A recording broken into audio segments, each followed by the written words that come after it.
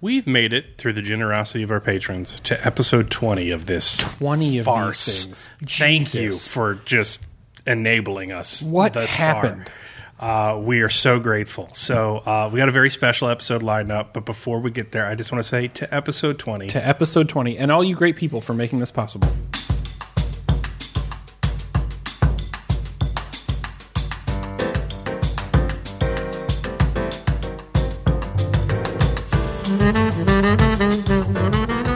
Hey everybody, I'm Caleb. I'm Spencer. And this is the Mix 6, where we drink 6 beers and have 6 conversations. This is going to be a little bit of a special episode. It's special because patrons have passed us through the benchmark, and now you get all 6 beers for free for 2 podcasts a month, and 1 whole podcast for $2 backers and above. So we have less editing that we need to force producer Ross to do. So thank you all for that. Not that we were doing a good job of forcing him to do other editing. Yeah, it was difficult. Right. And, no sound effects shall be had. I'm inspired by silent films, Spencer. Yeah, that's the $8,000 benchmark. Get 1 sound effect in a podcast. It will be an MLG air horn. I know. Sure. The one on my phone that I added myself out of desperation. You monster. Anyway, the other reason this episode is special is because we've made it to episode 20. We would figure we should go back to our roots. That's right. So, whereas we normally review very good craft beers Yep. that are generally quite high in the, taste factor. Right, they're good. I have cut off the sleeves of my shirt and put on a Bass Pro Trucking hat, and we are doing nothing but beers. Yes! Yeah, that's not a Nothing joke. but beers from the gas station, and specifically light beers from the gas station. Yep. So strap in for the ride. Caleb. But before we get there, we're going to have to rate these for some reason that's beyond me, as if you couldn't guess the rating. So what is our rating system for this week, Spencer? Well, as you know, our rating system changes from week to week. We rate beers on a 5-point scale. A 1 is a beer that's absolutely awful and has changed your life in the worst way. A 5 is a beer that's changed your life in the best way. And a 3 is your run-of-the-mill standard beer. And so this week, we've got a rating system inspired by my wife. Not in that she has done these things, but rather that I said, we need a rating system. And she goes, how about this? And we tweaked and modified a little bit, and here we go. So this week's rating system: dance moves you're most likely to see at a wedding, right?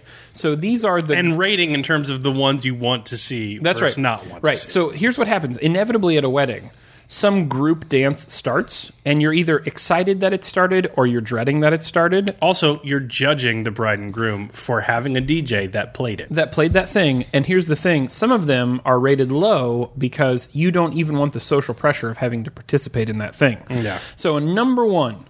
The wedding, the dance move you're most likely to see at a wedding that will ruin your life is obviously and without question the chicken dance. Oh my God. When death comes for me, that's what I'm going to hear. That's right. The chicken dance. You don't want to participate in it. You don't want to hear the song come on. It is very literally, I hear the song The come on. Corinthians of dance moves. You look for a bathroom or a door immediately. I don't know if that would be Deuteronomy or some one of the begats, The other nice thing about the chicken dance... Love is patient. Love is kind.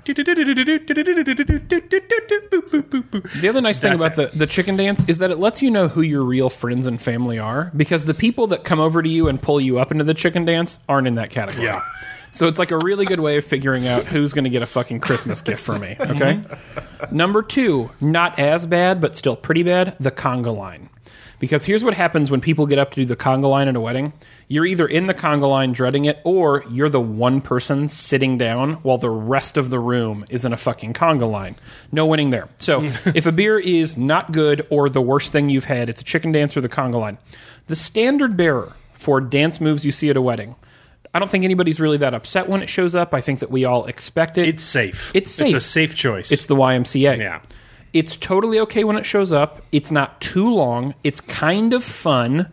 And when it's overall like, oh, the YMCA was on. Well, that's great. It feels like a wedding now. You know what I mean? It I has did that at checked my off junior that high box. dance, too. That's right. That's absolutely right. It's comfortable is what it is. Okay? It's an easy dance to remember. You're just spelling. Right. Yeah. Despite what conservatives might want you to think, the YMCA is a very comfortable dance. Okay? Number 4, this one is a little out there, but it's the Tootsie Roll. I am frankly excited to do the Tootsie Roll at a wedding. It's a deeper cut. It is a deep cut. A better song. Yeah, it's a really good song. We should say that. Gives you a chance to show off your moves. If I were driving down the road and that song came on, I would be like doing the Tootsie Roll in my car, which doesn't feel safe, so stay off the road. You hear the Tootsie Roll on the radio, pull over, is how I feel about that, okay? And then 5, and this one's tough. I had to think on this one for a while. What's the dance move at a wedding you're likely to see, or the song that comes on that you're likely to hear and you're like, fuck, I gotta get up for that. It's changing your dance wedding experience in the right way. It's Thriller. When Thriller comes on, even though we all don't know the whole dance, we do know the werewolf up thing. And we're totally okay. Yeah, what Ross is doing right now. He's doing it right now. Right. If we had a television show, you would see producer Ross doing the werewolf up thing. And you know what I'm talking about. It's where you haunch up and look like you're falling backwards a little bit, but that you get frame stuck, and so you keep going over and over again. None of us know any other Thriller moves except for also kind of snapping low and bending down a little bit. And then you got the zombie. That's right. The moving across the mausoleum. That's right. And then you drop your wrist down and you kind of you move over. All of us know enough of a little bit of Thriller. We can pass. We can cobble together a group dance. And frankly, you're at a wedding, you just want to get through it. That's right. It's a song for getting by. We're all having fun building this shared moment.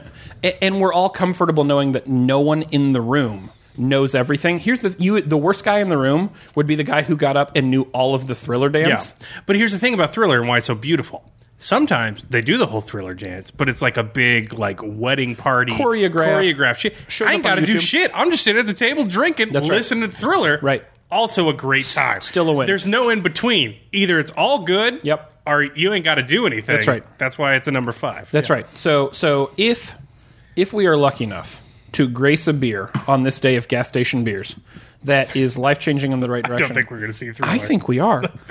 You're drinking a Busch Light. So I will be drinking a Busch Light. That's right. It'll be a Thriller. So with that, we're ready to move on. We're going to grab some beers. We're going to open them, and then we'll be back just on the other side with our first segment.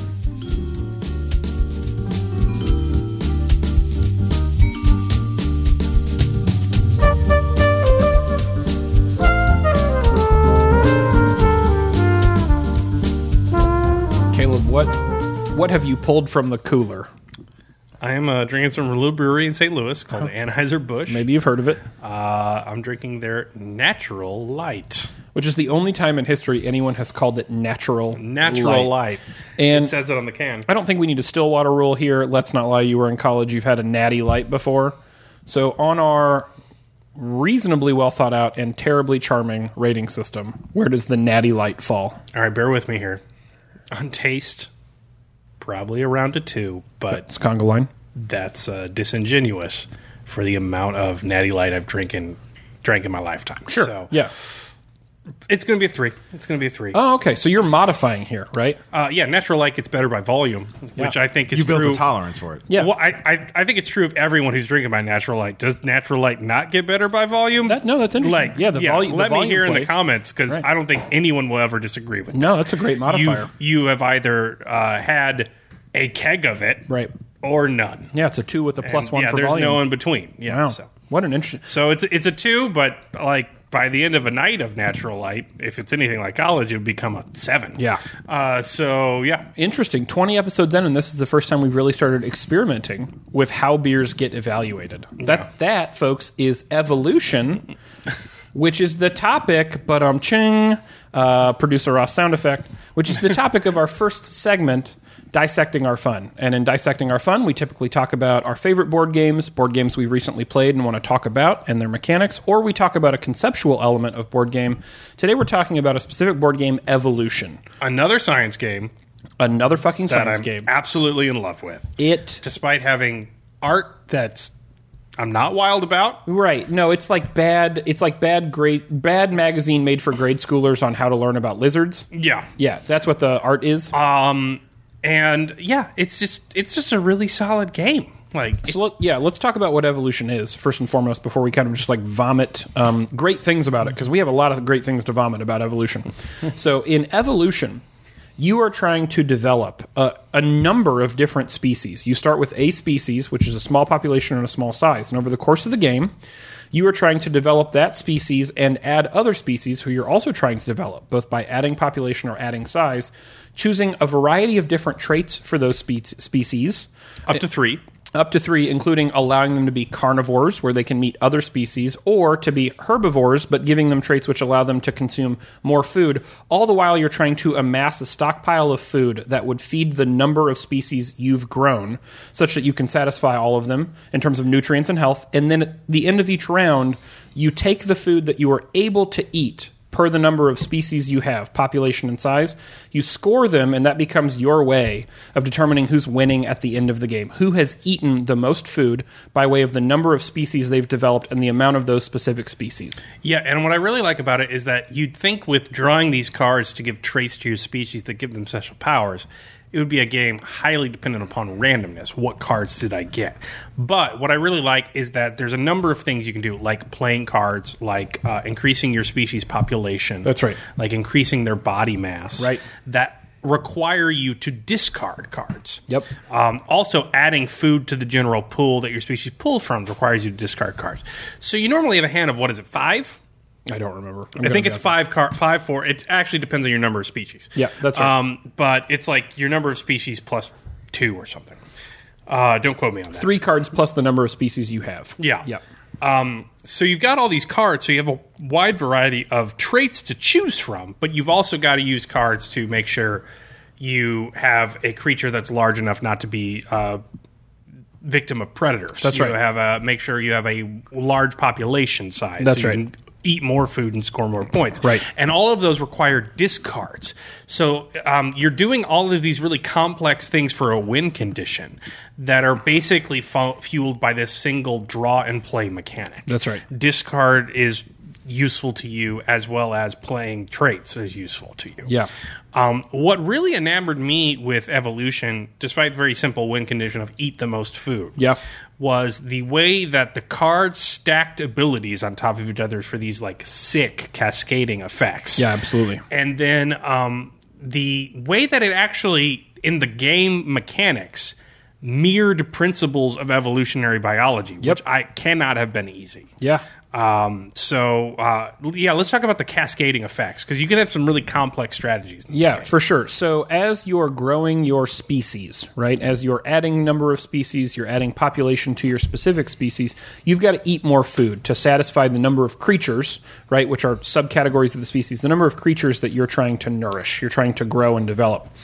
And so a number of the cards that you're able to pull and then place on your species, functionally giving them a specific attribute. If you place your species in the correct order and give specific attributes to certain species, what ends up happening is this nice cascade effect, as you've called it. So the first species that I feed may have an attribute, which also allows it to help feed other species that I also control. So when it's time for me to cooperation. That's right. When it's time for me to take food, I can take food for that species and all of its population or a member of its population. And then because it cooperates with the other species I'm also raising, it allows me to take food for those species as well, which serves two functions. One, it ensures that the species I'm cultivating are nourished. And two, it allows me in one turn to pull more food out of the shared food pool, which is important. Because if there's not enough food in the shared food pool for other players to feed their species, they lose species, which means they're dwindling in the number of creatures for survival. And also, cards work on your species to your left and your right, which is super interesting as a mechanic. Really cool mechanic. So the thing I stumbled into it. I had a carnivore, and I also put the scavenger tag on it. Right. And then I had a cooperation on my middle creature. So on the left, I had my carnivore that could eat other creatures. Right. And then a scavenger mechanic, which went to the creature to the right, which had cooperation. So basically what happened was my creature in the middle would eat. It had cooperation, so my creature to my right would eat. Right. Then my carnivore would eat some other player's creature. Scavenger would trigger, so the creature in the middle ate.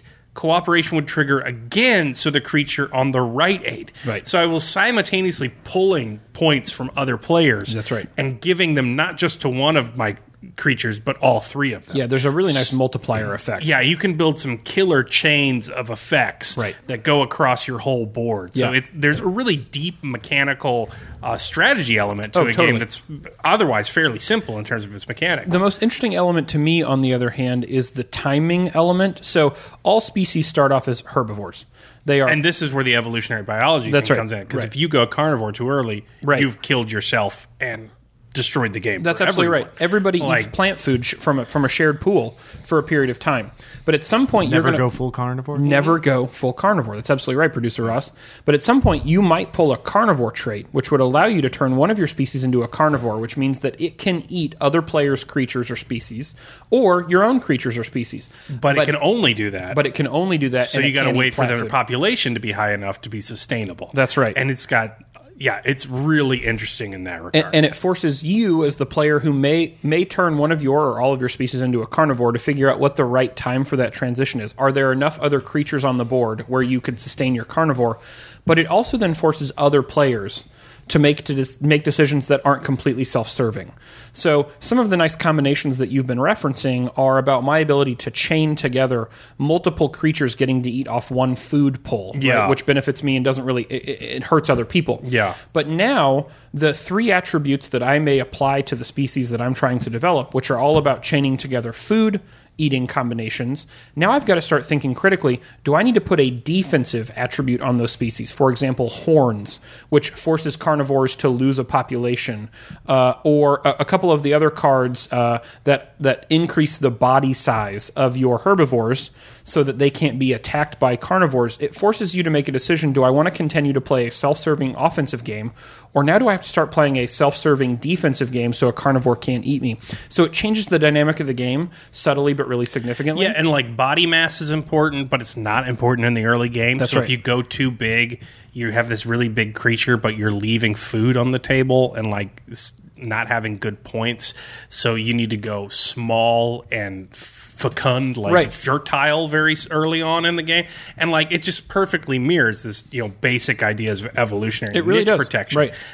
You can only grow as large in population or size as the environment around you will allow you to. You need to be able to eat shit on the ground. You need to be really fucking tiny, and there needs to be lots of you if you're going to. And then later, if something else happens, that's fine. Right. But if somebody's like saber-toothed tiger and everyone else is like, I'm moss, it does like it all falls apart. Like, so it's really interesting. I will mention one part of the game that no one else engaged with, but I absolutely loved. On the back of the rule sheet, based on the traits you pick, it gives you dumbass names to name your creature. So you can have like extendo nom noms, and it's in like these matching tables.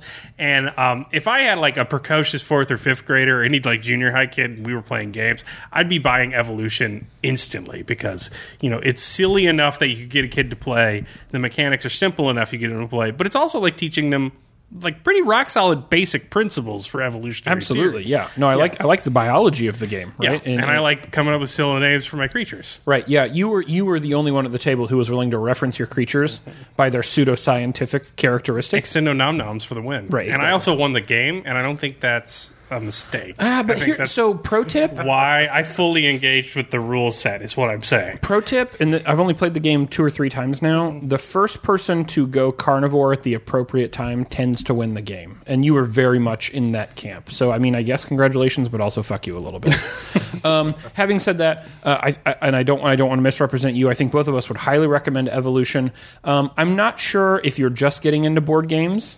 That it's not utterly easy. There is some complexity. Yeah, there's some strategic and tactical maneuvering that happens in the game that I think that you're benefited by understanding the complexity of board games. But if you're experienced, it's something to go for. But if you've played some board games and you're looking to expand your repertoire, highly recommend Evolution. It's been a great game. We've played it a couple of times, and hopefully we're going to play it again soon. Mm-hmm. And on that note, I'm going to grab another beer, and we'll be right back.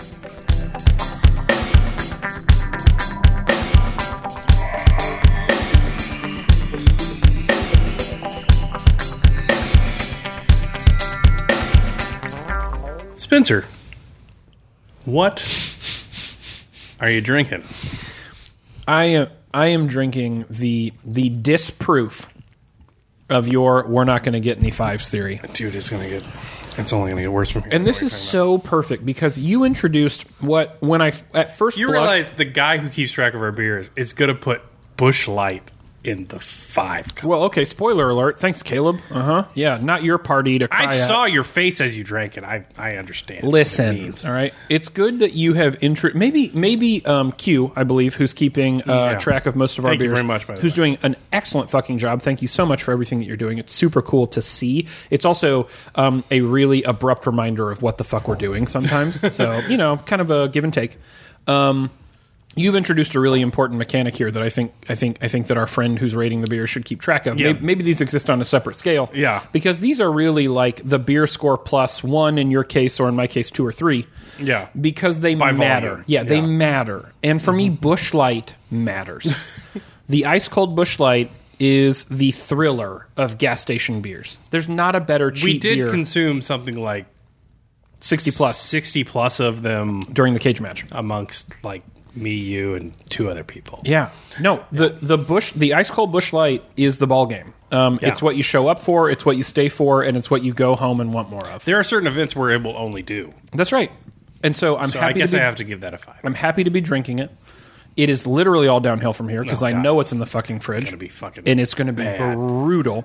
But you know what? Strap in for the ride. We're going to get through it. We're going to fucking get through it because we're troopers and we believe in us. And more importantly, we care about you people. Okay? We care. This is for you. Mm-hmm. Having said that, Caleb, what are we talking about? We're going to talk about in your number 2 floating segment pick this week. Something suggested to us by Matt from Seattle for our segment Jukebox and Back. Which is great. I'm so happy the music thing's catching on. Yeah, Because we're like real bad at it. Yeah, That's the best part. And Matt's finger is deeply on the Mix 6 pulse because he asks knows us. Jukebox and Back top 3 2000s pop songs. God, I which was so excited. is Spencer with a bullet. Just Yep. I turned on the Google Doc and just it came firing out of the screen right into his heart. Literal salivation when I saw this question. You could not have tailored a question better for Spencer. It was Pavlovian. Tailored. T-Swift. You know, most of her stuff is post the 2000s. It's 2010 and on. So it didn't Sadly, make or its it way. would be on there. It would be on there. There were 2010s next time if you want to get your name on the podcast. There were some 2009 gems that I saw, but I thought, no, I'm not going to do that to anybody. There's the 2000s was, as I've learned through living them, great for pop music. Mm-hmm. Having said that, we've done something a little bit different. We've both named our top 3, but we've also given some honorable mentions, and thanks to what I think is a great insight on your part, a dishonorable mention. Yeah. And so I want to start with you. What's your dishonorable mention? My dishonorable mention? Yeah. So it's 2009, Kings of Leon's Use Somebody. See, and I fucking like that song. No. I like that whole album. No. Man. Brutal. So, Kings of Leon was, in the 2000s, perhaps one of the greatest rock bands to come out of an indie scene. Youth and Young Manhood is still one of my favorite albums ever, and they were raw, and it was awesome, and it was amazing. And in 2009, they're just like, fuck, life's hard. Let's turn into Train. And it just became adult contemporary bullshit. And it represents everything that's wrong with pop music to me. Like the negative reputation pop music gets that it is admittedly, according to our list, undeserving of, because it can have some amazing knee-slapping hits that are just solid musicianship. Use Somebody by the Kings of Leon is not one of those. The somebody they're using is you to sell out as hard as anyone has ever sold out for what is utterly shit music and a objective downgrade to the way they used to play music. Can I just tell you something that I have never been more amused listening to you talk about taste than while wearing a cutoff t-shirt and a Bass Pro Trucker hat drinking a Natty Light. Hey, just because I got into character. So I hear what you're saying. Some people commit Right. to the bit. I hear what you're saying, Joe Dirt. I really do. But I choose to discredit. Alternatively, I think I've had an actually good selection for my dishonorable mention. Anything by the Black Eyed Peas.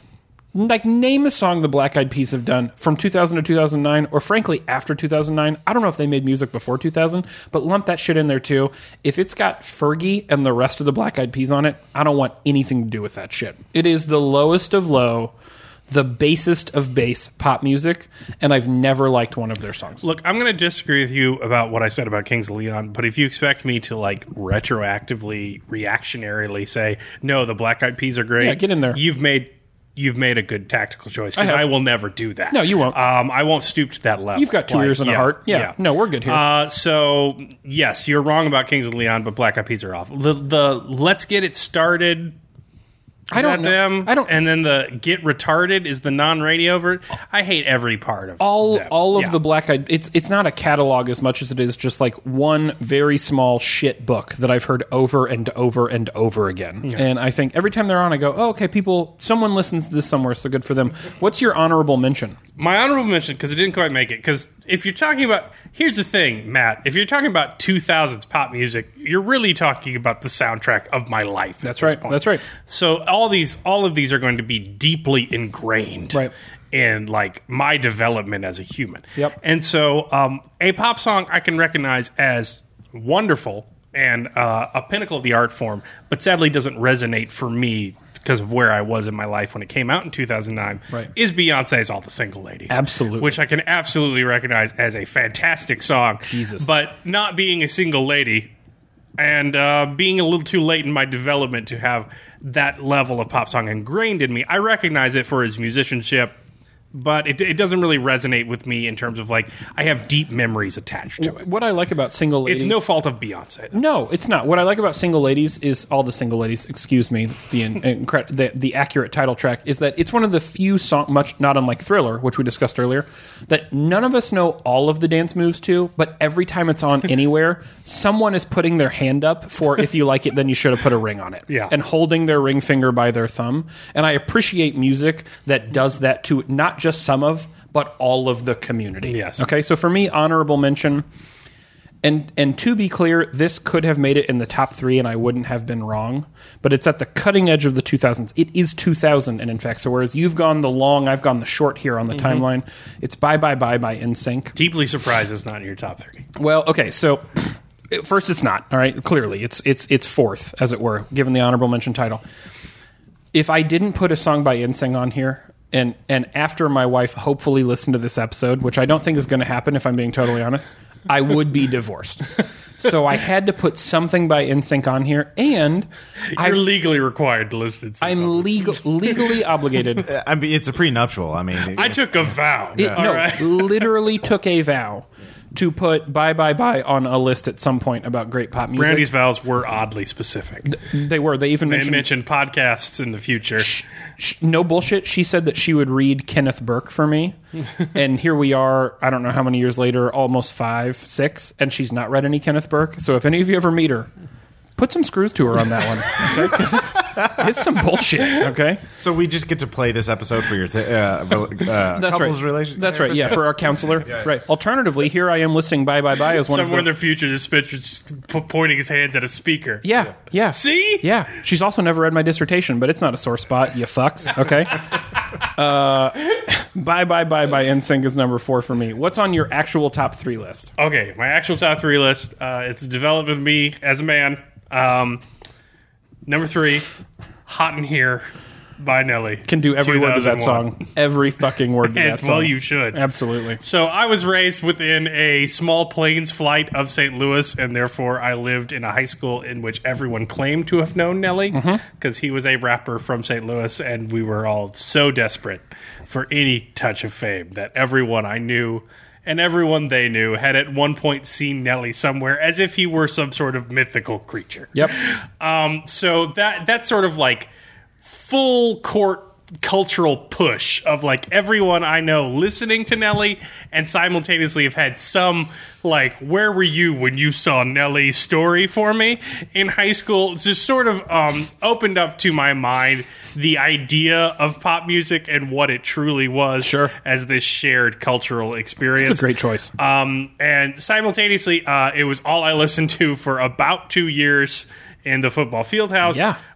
It taught me what racism was, because all of the Nazis on my football team would still bump it and dance to it. I'm like, you know he's black, right? Right, yeah. Guy from the Lou and he's proud. I know you got 1488 tattooed on your neck with an iron eagle, but and it's a don't get me wrong, it's a jammer of a song, but you are aware, you've seen the video, right? He's a real jammer. So it taught me how stupid racism was, with a object lesson thrown at my eyes and ears every single day. So it was developmental for me. Also, it's a great fucking song. It's fucking If great. it gets hot in here, tell me you're not dancing. That's right. You're a liar. That's right. Look, there are very few albums that I've purchased twice.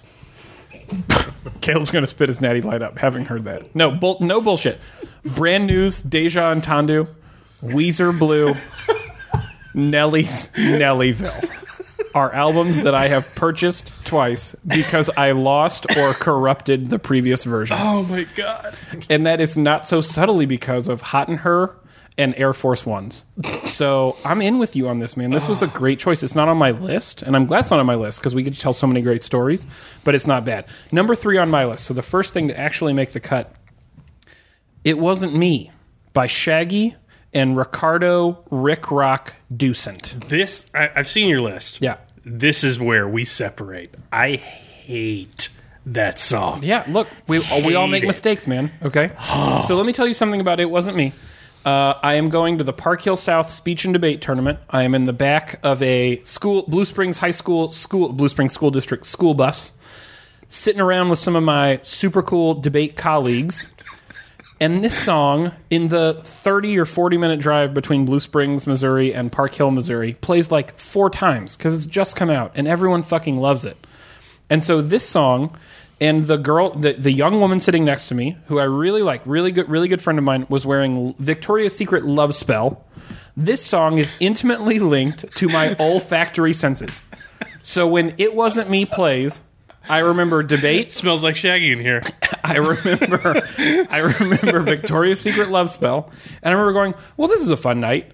And not to mention that I can't think of a song that was played more for a short period of time than It Wasn't Me by Shaggy. No, I know. Also, I was there. That song should not be attributed to Shaggy. It should absolutely be attributed to Ricardo Rick Rock Ducent.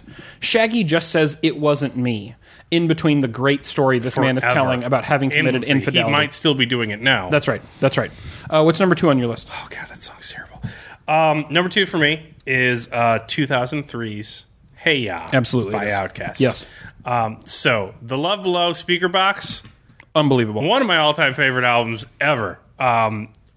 Utterly amazing. And if Outkast is going to go out with that split. Go Outkast with that one. God, so good. Front to back, phenomenal. So, 2003, I'm a freshman in college. Every day when I go eat, the Hey Ya video is blaring from the college TV station pretty much on repeat for every meal I've ever had. So, like, I'm having one of the most formative experiences in my adult life. Like, right. I'm finally away from home for the first time in my life. I'm learning things I never thought possible. Yep. That kind of stuff. And, you know, when I do the things that are sort of the one thing I can sort of relate to my old life in Jeff County with all of the crazy football races, listening to Nelly, when I'm doing the one thing I sort of relate to is like human activity, I have to eat.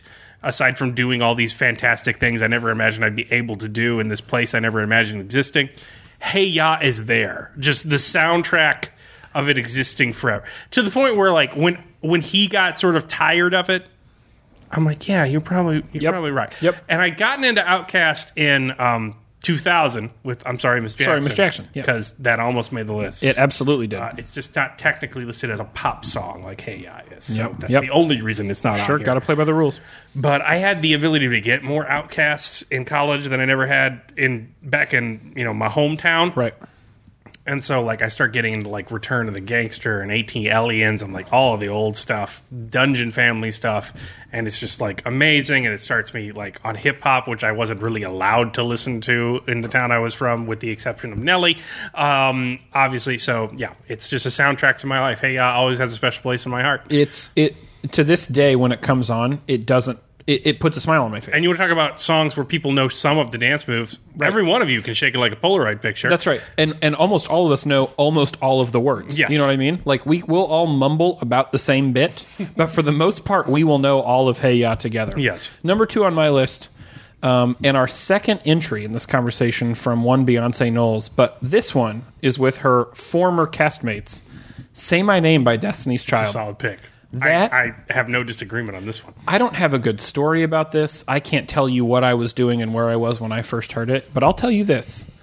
If I'm in a public location and I've had a few drinks and Say My Name comes on, I will be the sassiest motherfucker you have ever met for 2.5 minutes. I've seen it. It's, yeah. I'll move my hips. I will wag my finger. They're haps when you do it, They are, though, because I move them real well. I will wag my finger at you and don't try to talk to me or say my name, okay? There are 2 CDs that I continue to have in my car. One is Silverstein's Discovering the Waterfront, and the other is the 20th Century Masters collection for Destiny's Child. Quite the range there. Yeah. I'm a Renaissance man, Ross. I was complimenting you. And Say My Name is something that I will listen to. Actually, at my fucking funeral, someone play that. Oh, God, please. That's my request. Yeah. What's number 1 on your list? It is Sexy Back, Justin Timberlake. Yeah. 2006. Yep. So we started my college journey in 2003. I'm getting into everything. File sharing's a thing. It's the golden days of piracy. I am stealing music from literally everyone I know and people I don't know. I'm getting into some weird shit, like some out there shit, like Metal Machine music, like some fucked up concept albums, and I'm getting music snobby. Music snobby. Yeah, it's going to happen. Which I carry someday. JT Brought Me Back. That's right. It's a popular song, and it's a damn good song. It's the Iowa of music. Yeah, it's the heartland. Yeah, it's good. It's just solid, good music, and it's uniformly loved by all.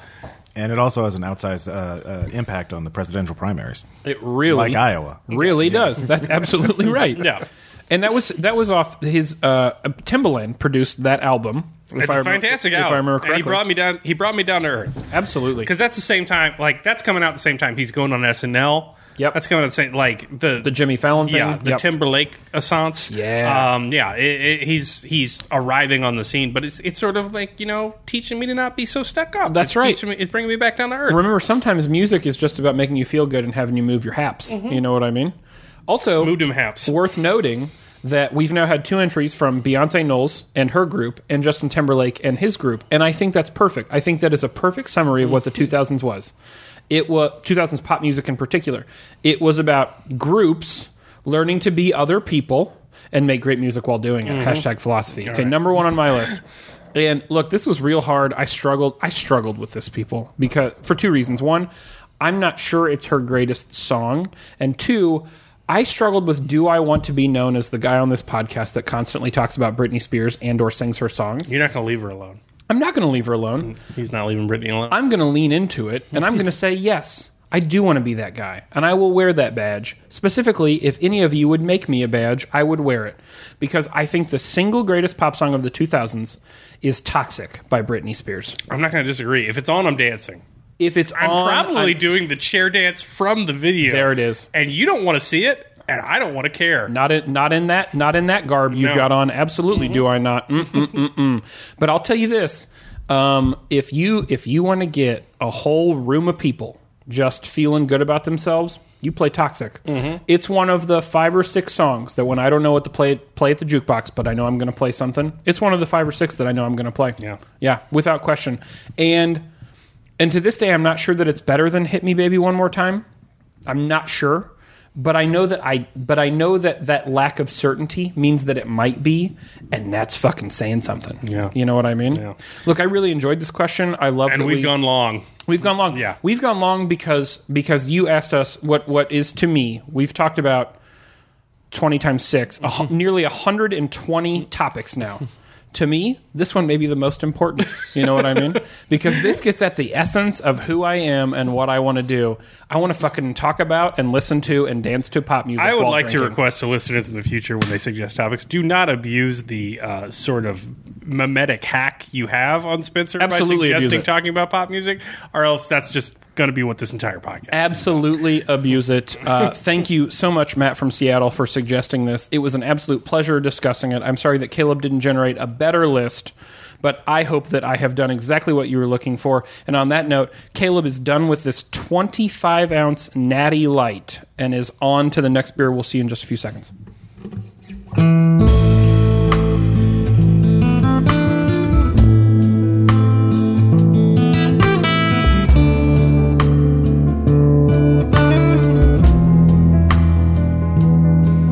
Caleb, what are you drinking?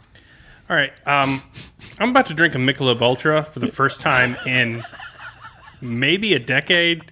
I do want to say there was a period of my life where I would only drink Michelob Ultra when I was transitioning from, hardy young sportsman into the man you see today.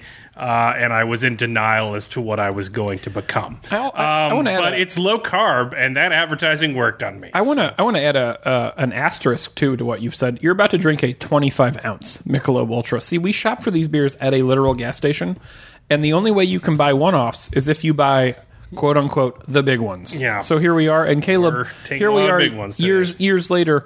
Tell me, where does that fall in our rating system? That's a 2. Ooh, it's a conga line. Yeah, it's not. It's not going to get better with mass. You know what's funny, too, is that is an adequate description of the Mick Ultra. It's like you do it because everybody else is doing it, but you're not happy about it. Yeah, everyone else is going to drink to excess. You want to keep your calories down, though. That's right. So you got a Mick Ultra. Amen. Even because you don't understand how nutrition works like I didn't back in the day. Right, because you got to drink more of them to get drunk, and so you end up drinking the same amount, if not... Well, we can get into the science of it later. So Obviously, it's mildly terrible. Right. At this point, we're not really worried about the calories of beer, is what I am saying. Obviously. Right. We also eat entire bags of pretzels and cookies while we're filming these things. I did have a Mexican dish made of chicken, rice, and cheese before we came over here. That's right. So. That's right. It's substance, people. Yeah, like I said, before I transitioned to what I was. What are we going to talk about in Ask Mixed 6 today? We are on Ask Mixed 6, which is, of course, an opportunity for you to ask us anything, and some of those things, if I'm being honest, are a little bit weird, and we like that. Some of those things are a little bit more built for this kind of medium, though, and Angie H. and Ben W., who I think have asked us some pretty good questions in the past as well, have landed on a real humdinger here. So Angie H. and Ben W. ask, do you think that the way friendships are often developed and maintained through things like social media and the internet generally is changing the inherent concept of what being a friend means? And that's fucking deep. Yes. That is subterranean. Mm-hmm. It's so deep. And I'm going to let you start because I'm not sure yet. And I want to hear what you have to say, and then I'm going to determine whether or not I think that you are right. And based on our friendship, I'm going to make an assessment of you and my answer to the question. My answer is yes. Okay. But it's not supplementary. Ooh, yeah. I think it has changed what it means to be a friend, but I think it's added to friendship's duties.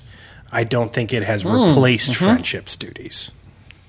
So, for instance, I have a number of close friends here in Springfield who are very supportive. They support me in my times of need. They are there when I want to have fun. They're not overly judgmental. All the things you would want of a friendship, typically. I feel like you just said all that as a slight to me, and I feel like that's very cold, Caleb. I didn't say that.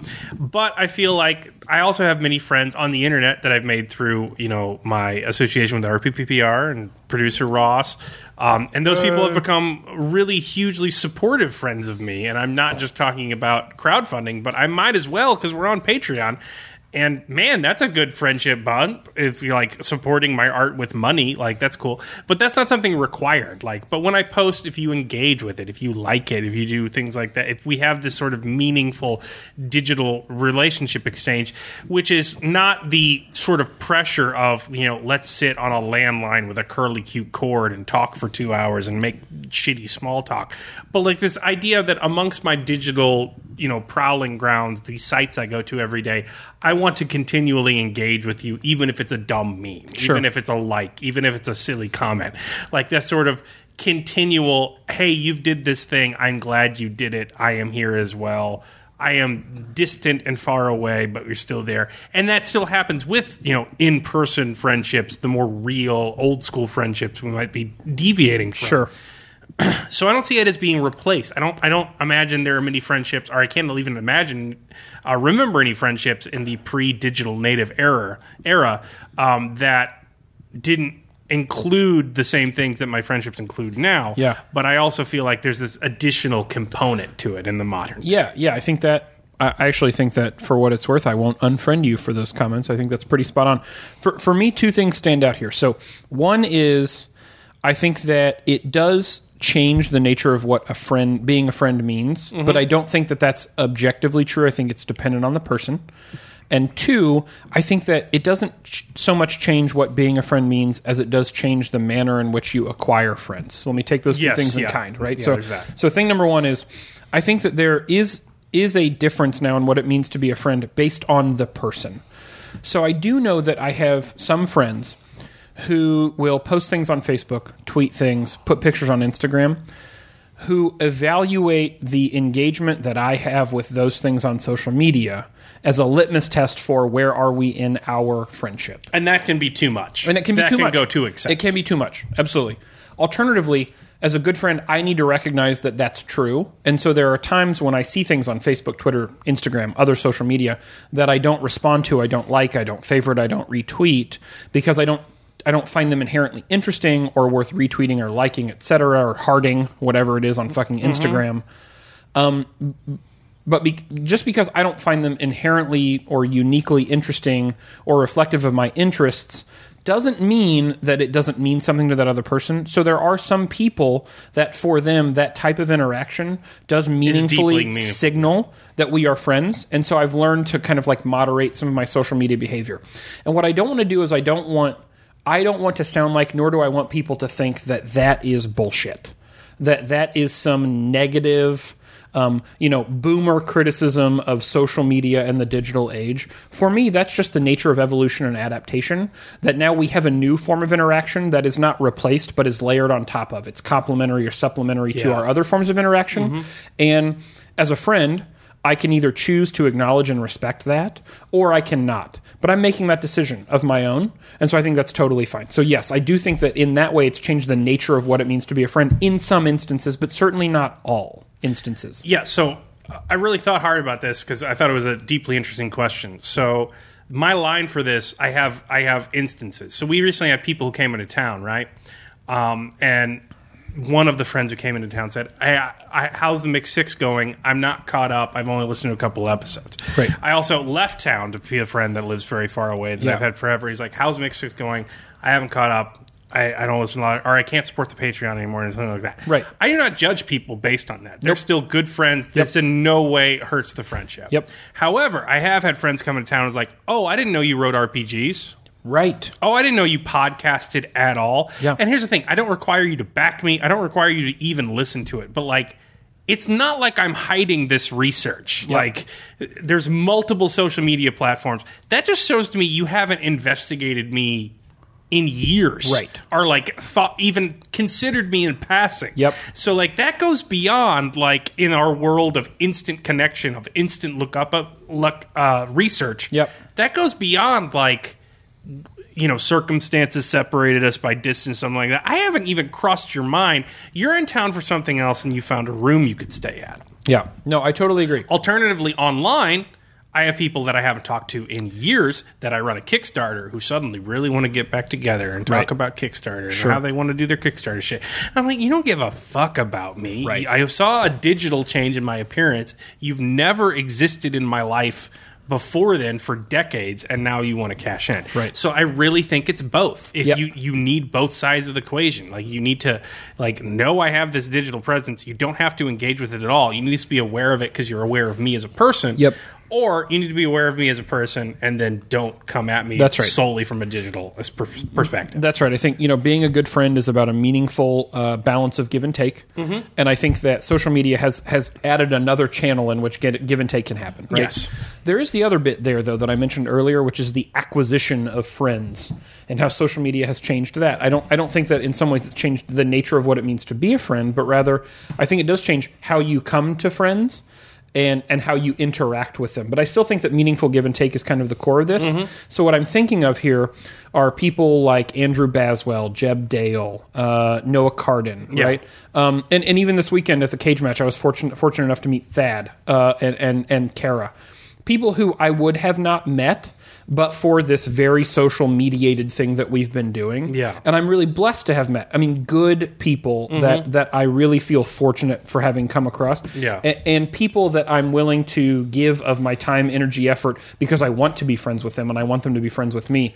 And so I think, if anything, in terms of acquisition and the way friendships are developed and the way friends interact, I think that social media has expanded not only how I meet people, but how I think about meeting people. For a while, I was very certain that I had a core of friends, and then I had a bunch of people that I knew and was friendly with, and that's an important distinction. And, that line has become grayer or more blurry to me because of social media. And I'm okay with that. I'm okay with kind of living in that more ambiguous space because it gives me more opportunity to figure out if I do or don't want to invest in you or anyone as a friend. And that's really cool. I think it's actually probably made me a better person in some weird way. Yeah, I agree. And I really do like that question. I made the comment at the beginning of the segment that I hadn't really thought about it, in as much as I don't know. I guess I have thought about it, but I suppose in some ways I don't think about it because it's just kind of become a part of my standard vocabulary for it was a slow transition. Yeah, it really was. It really was. For people of our generation. It's been 1,000 paper cuts, right, in some weird way to kind of get me to this point, and I really like it. But I do love the question because it's made me think about it. And on that note, we're going to grab another beer. We're going to be back in just a second.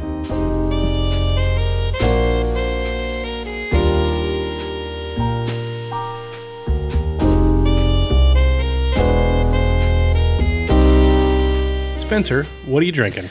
I am drinking what is arguably, and I say that because I am open to an argument here, the standard bearer for gas station beers. I'm drinking a Bud Light out of an aluminum bottle, nonetheless. Wow. So, class. Listen, I don't love Bud Light. I had a bad experience with a keg of Bud Light at one point, and to be fair, it was the day after the keg was tapped, which is probably why the Bud Light tasted like it did.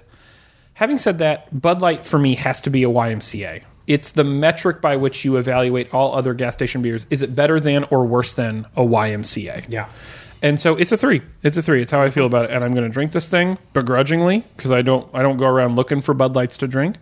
But if you told me that I got to drink 10 of these things today, I'd drink 11 is how I feel. Okay? And while I drink the lowest common denominator of gas station beers, we get to talk about what is quickly becoming my new favorite segment in everything that we do. And your new favorite segment with the number one pick this week. That's absolutely right. It was the number one pick for our floating segment vote. Caleb, what are we talking about? In the Mixed Six draft, in which we draft imaginary things for things that are not normally drafted. That's right. We are going to draft a band of fictional musicians. God, I'm so excited. Yes. I'm so excited. So, but who goes first? Okay. This is competitive. So we can steal picks. Here were the rules. We can steal picks, and it had to be at least a 3-piece or more of characters that we were drafting. Now, given that I just have more characters, I think it would make sense for me to go first, because I've drafted a 5-piece. No, not doing that. No. Okay, all right. It's 1, 2, 3, rock, paper, scissors. Sorry. Okay, wait, so is it 1, 2, 3, 1, 2, 3, shoot? throw. 1, 2, 3, throw. Okay, 1, 2, 3, throw. Fuck. 1, 2, 3, throw. Fuck. Yes. God damn it. First okay. pick. Caleb went scissors. Yes. I went paper. I thought he was going to go I'm rock. a partial witness. I can verify that. Caleb did, in fact, win. I looked at scissors him, over paper. and I thought a man drinking a Mick Ultra with a cut-off Slaughterhouse 5 t-shirt and a Bass Pro trucker hat is going to go rock next. I went scissors twice because I used it to cut off my sleeves today. Okay.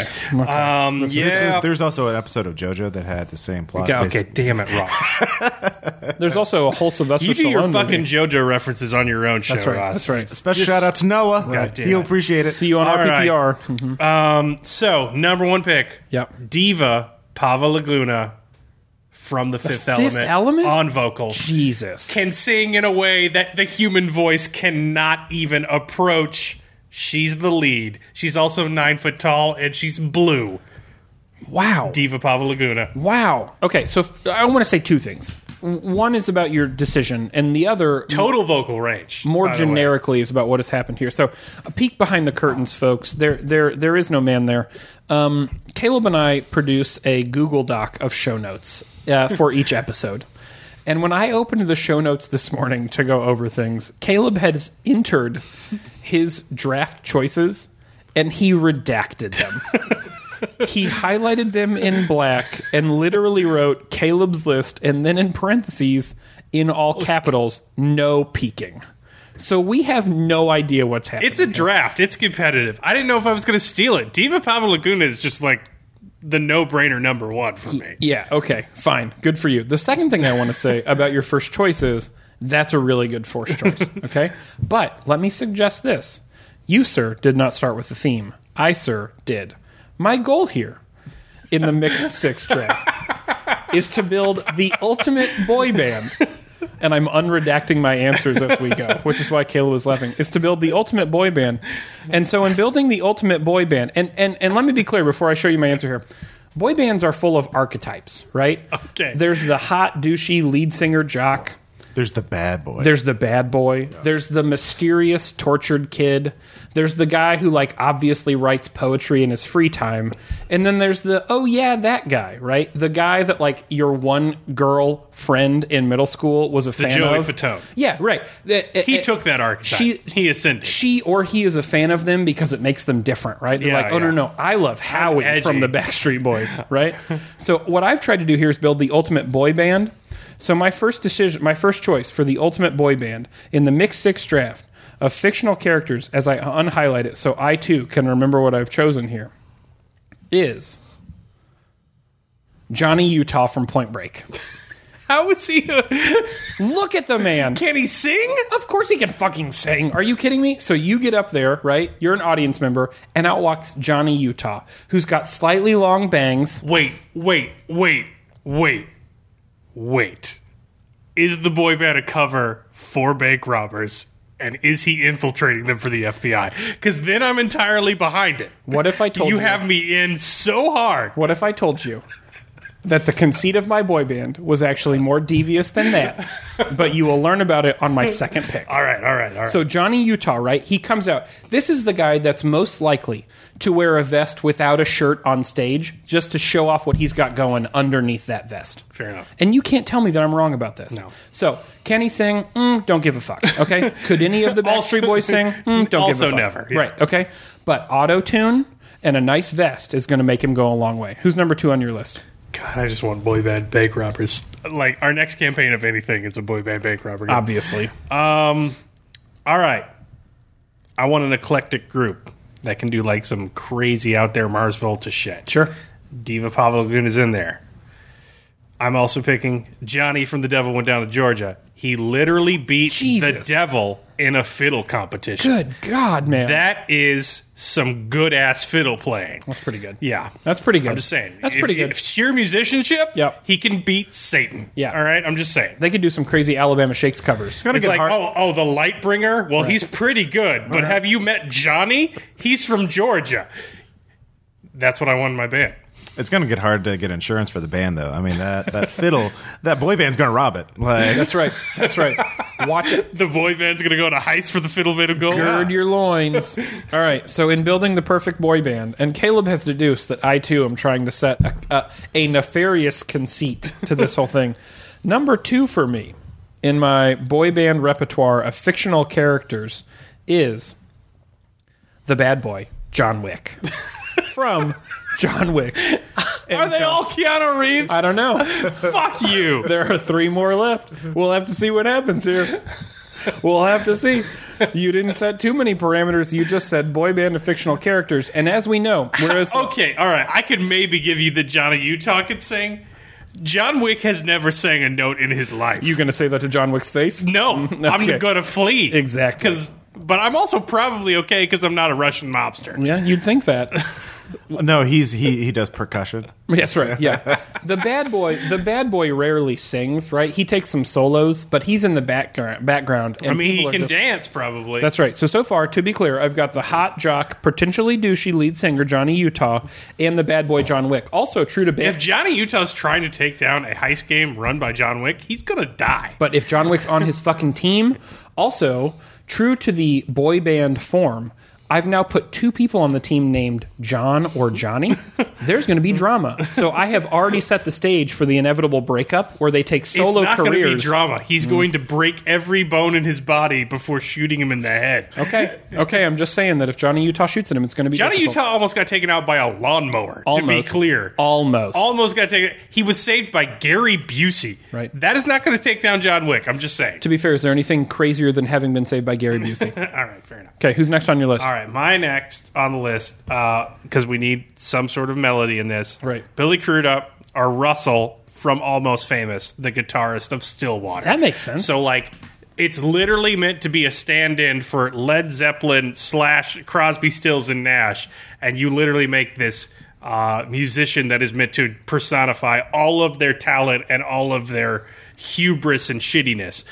You've got Billy Crudup. Yep. But who is Billy going to disagree with and have his normal sort of Faustian pack where he's so good at the guitar but he can't get along with it? Is he going to fight with an alien 9-foot-tall creature that has achieved Zen? Right. Or is she going to fight with a crazy hick that man who has took down literally the devil. beat the devil? Right. He has no one to battle with. He's just going to be showboating and playing crazy. some great licks. You've laid down the setting for a real barn burner here. Absolutely. So far, I've given you the lead singer type, the really hot guy that everyone will soon after, and the bad boy. So now let me give you the mysterious, tortured character in the boy band. It's Neo from The Matrix. That's absolutely right, it is. I mean, think about this guy, right? We meet Neo when he is both stuck as a hacker trying to live, an inauspicious life, just handing off fucking mini discs to sketchy folks in the dark, right? And go to weird fucking clubs where people know him He has only. a very high-collared shirt. And then he's also got a very high-collared shirt where he tries to be the everyday man who works in a fucking cubicle. Can you think of someone who better embodies the struggle of the boy band tortured gentleman, right? I still fight your John Wick pick, but Neo could at least download the ability to sing into right. his brain. That's right. He's got to play the guitar as well. Absolutely, he plays the guitar, right? Because he's into computers, people. Okay? So far, I've satisfied 3 of the 5 boy band archetypes, okay? And am building a real theme here. So what have you ended on? I've ended on, you need a rhythm section for Right. this kind of thing. Yep. But you don't need that much of a rhythm section. I don't think you need a bass. I don't think you need keyboards when you have Pava up there, who's the ability to do all notes and makes chords with her voice. Right. So you do need some beats just to keep people moving. Sure. So I'm going to pick, for my final member of this killer band, DJ Qualls, Christ. the skinny, The new guy. scarecrow-like new guy from Hustle and Flow, the guy who does the beats for Skinny Black on Hustle and Flow. Because you want to talk about pop songs? Absolutely. Hustle and Flow soundtrack. All day. Yeah, all day. All day. All day. So you're going to have a killer rhythm section.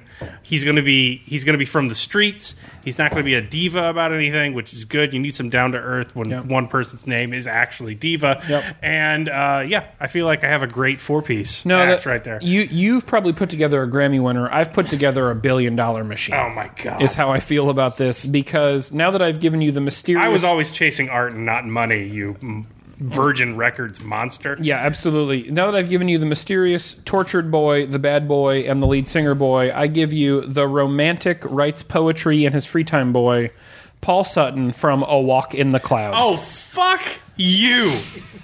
Everyone, get to the comments now. Bash your keyboards telling how badly Spencer has lost this. Nope. And you know what? I'm not done, because there's yet a 5th archetype I have yet to satisfy.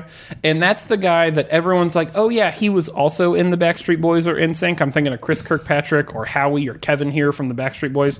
The girl in middle school is like, I'm really into that guy, and no one else is into that guy, but now she's different.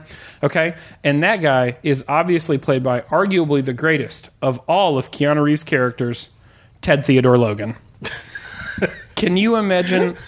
Yeah, an actual musician. Yeah, Like, that's He right. objectively cannot sing. Well, okay. They demonstrate through multiple times in the series that he cannot sing. Well, I'll tell you what he can do. He can be the fifth member of a pretty bawling boy I mean, band. granted, he did start a band that literally caused utopia on the earth for all time. Absolutely. But that was with Bill S. Preston. oh God, what if this is like to lure him away from Wild Stallions is like part of some crime syndicate's plot, and that's why John Wick and Amen. John Utah are in it. Amen. Well, they do want the ability to steal from time, Yeah, exactly. which you would get with that. Now I'm going to put both of you on the clock. I have developed for you a boy band built of 5 Keanu Reeves characters. What is the name of that boy band? God damn it. It's going to be a pun. I don't know It's pun. going to be a pun. Just do it. Don't Yeah. leave people in suspense. I'm really glad today that you got to meet Kia New Kids on the Block.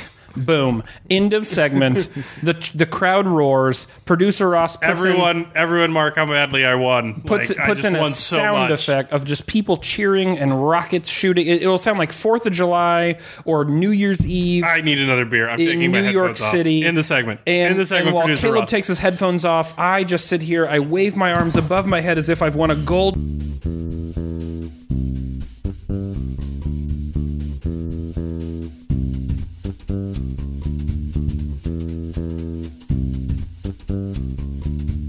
Caleb, what's that you're about to put in your mouth?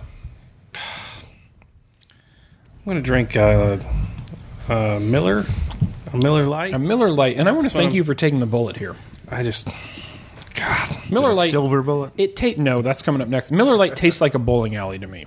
Like the film Big Lebowski looks like a Miller Lite. Oh, hard one. Yeah, hard one. Absolutely, It's is. a metal bottle, which it doesn't need. It's the inside. doesn't of need more metal. shoes plus a cigarette. Absolutely. Also, I want to take a. Do you ever see one of those metal trough urinals? Tastes like a really finely ground urinal cake from the bottom of one of those. Vivid.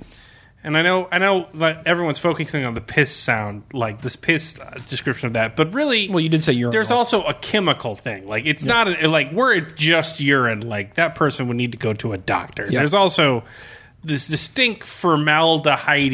Yep. Cigarette filters too. Yeah. There's a been lot. thrown in there. There's a lot of unnatural shit going on in here. Well, I hope you enjoy that. I also want to take a half a second and let everyone know that during that last segment, I was celebrating, and I had a hell of a celebration, and producer Ross did not tell me until much later that he cut most of it off, but know that we all agreed that I won the Mixed Six draft, This is not true. and that in the future, if you'd like to support any one of us, just support me. So while Caleb drinks arguably the worst of today's beers, we're on to Binge Binger. And we've taken a modified suggestion from Levi. Levi had originally asked in Binge Binger, what's our favorite old show, like 80s or older?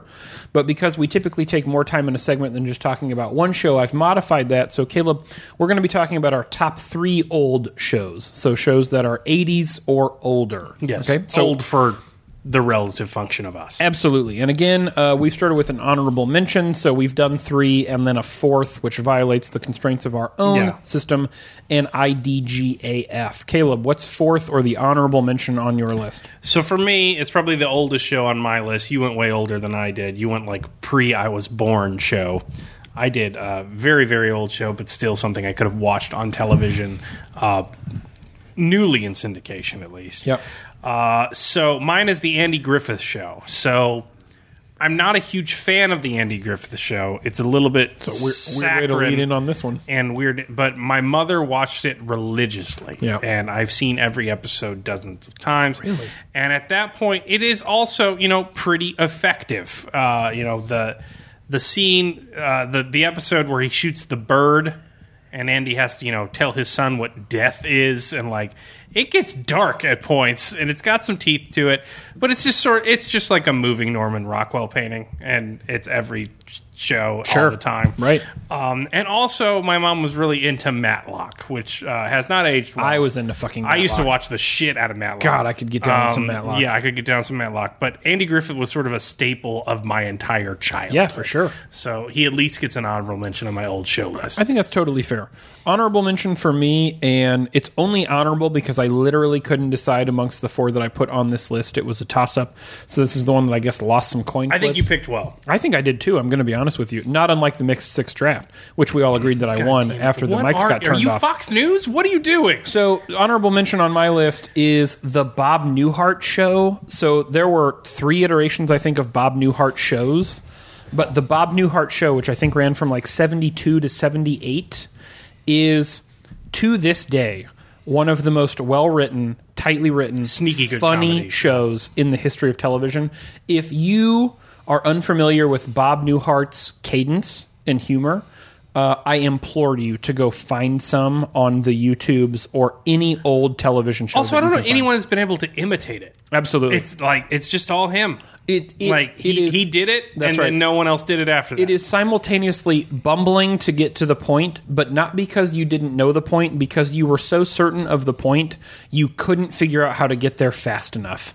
It is a unique form of comedic brilliance and timing that I think you're absolutely right. We've not seen since Bob Newhart, and I hope we don't see it again. I mean, it is a literal gift. So in terms of actual lists, then, your top 3, what's third on your list? So for me, I have darker tastes, and my mom was really into murder mysteries. So it was very difficult to get above the, sort of uniform paste that is Law and Order on our television. But the thing that did that for me was Robert McCall in the original Equalizer series. That's Holy shit, do I love that show. First off, the soundtrack for the theme is the hottest synthwave track of 2017, and it's been that way for decades. Also, Robert McCall, old-ass British man, just badassing his way through every episode, like enhanced interrogation, throwing bitches through windshields, shooting motherfuckers. Sure. Like, 18's just like, hey, we'll do this elaborate trap, and we'll shoot all around the guys because we can't show blood, and then everything will resolve itself apparently because we destroyed a bunch of property. Robert McCall will kill a motherfucker. Absolutely. Like, he will do what is necessary to get the job done. He's as close as I got to the Punisher for decades until I got Daredevil season 2. So the Equalizer, man. If you haven't watched episode yet, go do it. Sure. Number 3 on my list is Get Smart. I fucking love this show for so many reasons. I'm first introduced to Don Adams, who plays Maxwell Smart via Inspector Gadget. God, I'm watching Caleb drink Miller Lite, and it really is. Yeah, he's not. He's trying to get through the whole thing. There's a commitment to this bit here that is really astounding. Spencer, is this stoic or is it masochistic? It's masochistic. It absolutely is. Is I think on all parts, if I'm being totally honest. Yeah, and that would imply I'm enjoying it. Well, I'm not enjoying it. I am. So I guess the other end of that. So it's sadistic then. All right. Yeah. All right. Well, that's fair. Anyways, I was first introduced to Don Adams via Inspector Gadget as a real youngster. And then I kind of learned about Get Smart through Nick at Night, and I thought Get Smart was just brilliant. And Get Smart really helped me understand that comedy creates distance between the thing and how you can interpret the thing. Mm-hmm. So Maxwell Smart and Agent 99, Barbara Feldon, the way they portray the kind of... Well, their early Did it versions sort of ruin you for Bond, seeing the parody before Bond? It ruined... Well, I don't know that I saw it before Bond. It was probably contemporaneous to my exposure to Bond, but it ruined me for Austin Powers a little bit, which I think are brilliant. Yeah. But I thought, okay, well, you're doing a kind of a more absurd British version of what's already been done, which is how do we mock the spy thing in a really meaningful way. Get Smart, but not as good. Yeah, that's absolutely right. Get Smart was a really meaningful thing for me growing up, and I would say that in my childhood, there are a couple of television shows, many of which I'll list here, that make up the how I learned to be a television viewer and pop culture, and Get Smart is, one of the most important. What's number 2 on your list? Columbo. Yeah, absolutely it is. So Columbo didn't really register me. I was a kid when I watched it because Mom watched nothing but mysteries, of course. And it's a little too slow for my kid brain. Sure. It wasn't Murder, She Wrote bad, but it was pretty slow. In terms of, destroying my kid brain, nothing happened. So you want to put shit on Angela Lansbury. No, I did not. I did not do that. So Columbo comes on, and eventually I see it, and I see episodes enough time that I realize, the basic stick of Columbo is, if you are truly smart have everyone think you're stupid. That's right. And use that to destroy them. Don't act like the smartest person in the room. The sort of darkness of like portraying Columbo as this man who is a objective genius, who goes bumbling through life, playing this character of himself in order to do justice in the most unassuming, unglorious way imaginable. I'm like, one more question, man. Like, always just like bumbling and yet always solving the case. Yeah. It taught me character could do other things and have different levels. Yeah, I think that's the important takeaway from Columbo. So first off, I would make an argument that Peter Falk's portrayal of Columbo is one of the five greatest feats of acting in all of television in the 20th century, right? Front to back, yeah. And what you've identified, I think, is at the core of Columbo, which is this constant tension between, is he playing a caricature of the guy who's not smart enough, not well kempt enough to be in the room, or is he the guy who's not well kempt enough, not articulate enough, but is smart enough to be in the room? Yeah, because there's almost no scenes in Columbo in which he's like getting up or like getting ready for work or by himself. That's right. You only see Columbo as he is seen by the people involved in the mystery. And so like that show is utterly formulaic like most mystery shows, but it just powers itself through subtext alone. It is the house of formulaic. What is Columbo all about? Right. Like it just muscles through. That's right. Based on that. And you end up waiting for in high anticipation, as you do with much formula shows, in high anticipation for the line of questioning, which you will know will be the last line of questioning. And you're hanging on every word. That's right. Like, yeah, that's just solid dialogue. Right. Yeah. What's the thing that he's going to pick up on? Also, cheap as fuck to shoot. Yeah, absolutely. Like, there's no big car chase or, like, shootout you're doing in Columbo. You just want to see Columbo mumble through some dialogue, and you're excited for it. What's also sweet about Columbo is that maybe it was because in the time in which it was filmed, and maybe it's because they didn't give a fuck, but they would reuse bad guys. Like, they would use the same actor to play multiple villains throughout the 6 or 7 year run. It makes Law and Order look ridiculous. It really does. Yeah. It's like, oh wait, didn't that guy It was same season at certain times. Didn't he kill his wife 8 episodes ago?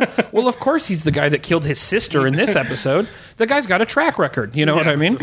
He's got priors. So second on my list, and again, you know, much of my childhood is a dialectical tension between horror films like It and The Shining and The Exorcist, and the most comedic of comedies in black and white and early color. And so second on my list is I Love Lucy.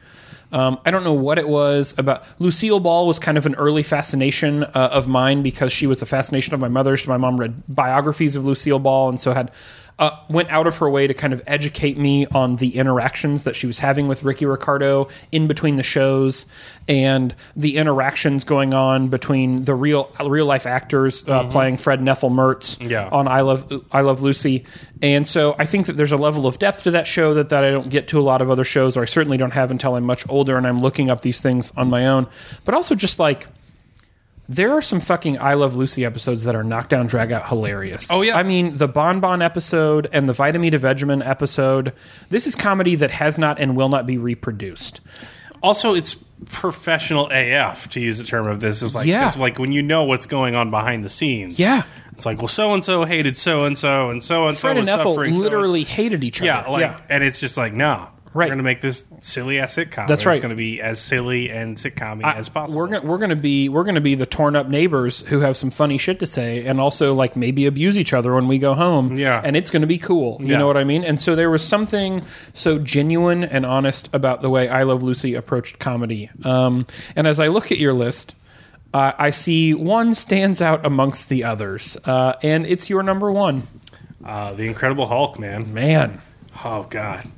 It taught me what formula could be. Sure. It taught me how comforting it could be to watch the exact same episode of a TV show for every season for the entire duration of it.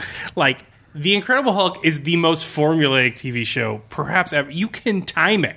Like, you can, like, click down to, like, when the first time he's going to turn the Hulk, when the second time he turns the Hulk. Like, oh, God, it's good. And just the soundtrack... Lou Ferrigno. I mean, come on. Ferrigno. As a kid, Yeah. Lou Ferrigno is a powerful symbol for you. So, yeah, the Incredible Hulk TV show. Also, it was comic books, and it was watchable. It was not. It is watchable. Yeah, it's not, and it holds up. It's not a terrible, terrible thing. Like most things pre X-Men. The first Yeah, X-Men yeah. in terms of superheroes are interminably bad. Awful. Like The first unwatchably series, bad. The Flash. Oh my god. Every Spider-Man movie. Yep. Like, take your pick. But it was watchable. It had a superhero in it. It taught me what tropes were. Like, rewatching Incredible Hulk and, like, the first time when you're a little kid, when you can't tell one episode from another. Right. And you learn, there's a formula to it. Like, that is revelatory. I loved it. Yeah, absolutely. Number one on my list, and maybe the hardest I've laughed at over a continual period of time at any given TV show, is the Dick Van Dyke Show. It's tough for me to say that one person shaped my understanding of comedy more than any other person. There was a formative figure in my understanding of what it meant to be funny. But if I was going to go to the mat for it, Dick Van Dyke might be at the top of the list. Like, he'd certainly be making an argument, is what I'm saying. That's a great show. It was ruined for me because my mom was really into Diagnosis Murder. Oh, yeah. Oh, that'll... And well, yeah. I fucking hated Diagnosis Murder. Right. But around the time I got Nick and Knight, I just learned it was the Diagnosis Murder guy. I didn't ever get a chance. And then when I did give it a chance, I was at the wrong age to see Mary Tyler Moore. Yes. Because it gave me feelings that I didn't quite understand. Here's the thing. And I needed to get away. Absolutely. She might be one of the sexiest women ever to be photographed. Yeah, look, we don't get into the sexuality of any character ever. But I'm still not getting into my own sexuality because this is objective truth. That's right. But Mary Tyler Moore in the Dick Van Dyke Show, who sure, she's a stay-at-home mom. Say what you want about gender norms. It's also like late 50s, early 60s. I get that. But she's also wanting to be so much more than that, and is also just gorgeous and is like willing to stand up for herself. Mary Tyler Moore for me is like to this day one of the most attractive women I've ever seen. Oh my God. But Dick Van Dyke, killer. Dick Van Dyke, in terms of just understanding comedy, Dick Van Dyke understood slapstick, right? Inherently, he's lanky, and his ability to use size to trip over things. There's in fact an entire slapstick episode where he walks around slamming his face into his desk and falling over things. Dick Van Dyke understood slapstick. He also understood timing and sarcasm. And we just don't have a lot of comedians, I think, to this day, who have been able to be comedic in so many different meaningful ways in the course of a 23 or 25-minute television show. Yeah. Not to mention the supporting cast. And what I will say about Mary Tyler Moore, while the gender roles are not good of anything in that time of TV, the joke is rarely at her expense. That's right. Like, it's even, like, Lucy gets more jokes as, like, women, than Mary Tyler Moore does. Like, she's a rational character. That's right. Yeah. And she fights for and gets space in Dick Van Dyke as a performer on the show regularly because she's so uniquely talented. Also, the Dick Van Dyke Show had a Halloween episode where there is a man. They all go to stay at a haunted cabin, and there's a man whose face shows up in a closet window or a closet door window. And to this day, like, it kind of still haunts me. And I think back, over 25 or 24 years or whatever, like, having seen that episode, I don't know, when I was 5 or 6, that stuff still wicks me. Still sticks. I love with that me. your mom's like, let's wait on Dick Van Dyke until 5 or 6. Right. It too. Though. Yeah. I don't want to be able to form memories yet. I want his first memory to be this. That's right. Yeah, just headphones on the stomach. Yeah, absolutely, of kids screaming. No, and it too has some context for me. Learning later in life that, like, Dick Van Dyke was a raging alcoholic during much of the series, and that he doesn't remember filming a lot of it, and that he's tripping over things in some instances because he is that drunk, and he's playing it that smooth. We, not great. I get it, but we just don't have characters like that. Really honest to goodness, wonderful characters who can run the gamut of comedy and make a whole show feel uniquely wonderful like that. So I'm really glad that we got to talk about this today. It's been a nice reflection on the past. We're really good at making lists of things that we interact with day to day. If you haven't noticed. Yeah, we love that. But getting to reflect on some stuff that kind of found us in more formative or older, or in this case, I suppose, younger stages, it was a cool exercise, so I'm glad that we did it. Also, this was beer 5, so we're getting ready to move on to Drunk Enough, which is traditionally that beer which is reserved for backers. So if you're a backer, or if this is a free episode, you get it now. And if not, and you're just a backer, you don't get it now. It kind of depends, because we're not totally sure where this is going to fall You're after either hearing it or you're hearing it. That's right. And if you're not hearing it, thanks so much for following us. We've been The Mix Six. Don't forget to find us on Twitter at The Mix Six, Facebook, facebook.com/The Mix Six, or on our website, themix6.com. And don't forget to rate and review on iTunes. Or if this ends up being one of those free episodes for everybody, because we've hit all that $1,000 stuff mark. anyway. Do all that stuff anyways. We're going to get more beer, and we're going to go talk about something a little more difficult than old television shows, and we'll see you in a second.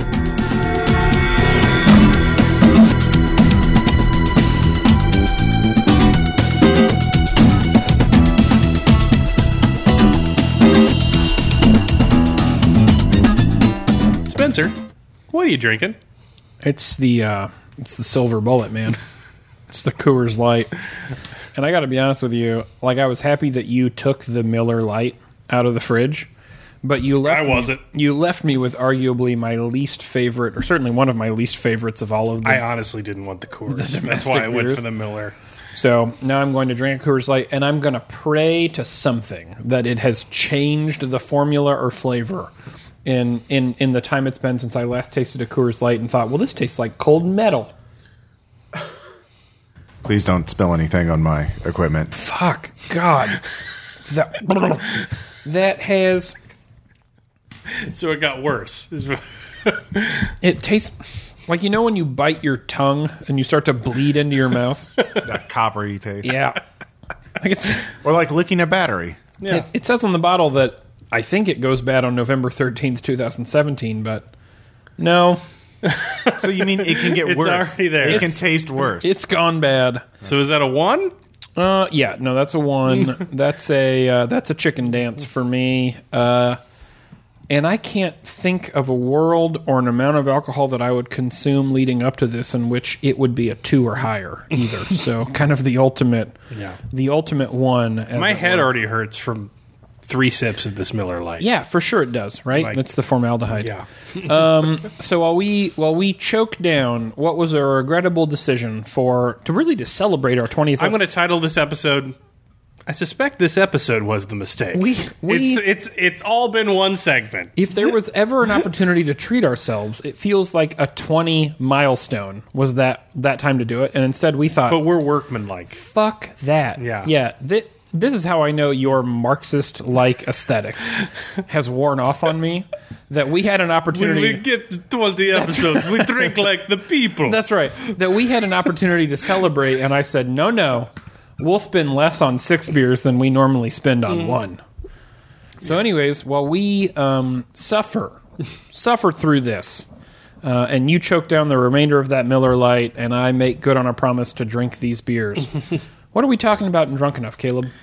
So we might be drunk enough, but this topic's a little too heavy for all this light beer. Hey-o. Something that's been on my mind today for a variety of reasons. It's normally the thing that comes up, but I came up with the question here. It wasn't suggested. So If you vanity... hate it, it's Caleb's fault. Yeah, it's my fault. Does vanity enable or interfere with ethics? And if it's contextual, where is that line? Jesus. So here's where it comes from. I don't have, as I'm getting older, a lot of ethical dilemmas. I'm pretty set in my ways. That's probably the problem with getting older, but it's also, inexorable. Nice. When I do have sort of ethical dilemmas, like what would my ethics class say about this? Where is the right decision here? It is normally regarding my idea of what it means to be a good person versus the possible outcomes of my actions. And in that case, I wonder, does my idea of myself as a good person, does my performance I'm trying to put on, as we talk about performative identities in previous Drunken Enoughs, sort of interfering with what is the greater good? Or am I just trying to rationalize for a decision that is otherwise shitty? Yeah. And I should continue to do the performance of being a good person. Man, this is brutal. So, you and I were talking about this one a little bit earlier today. You'd kind of pitched this idea to me, and in the moment I thought, well, that's That's pretty difficult. And I kind of nodded along with some of the stuff you were saying because I thought there's no way I want to get involved in that Gordian knot of ethics And yet, and vanity. you didn't suggest another drunk enough. I did not. And so I suppose here You we were are. perhaps focused on your Keanu Reeves list. Well, I was at a minimum driving. You're welcome for the safety. But here we are, right? I mean, I guess we're talking about this.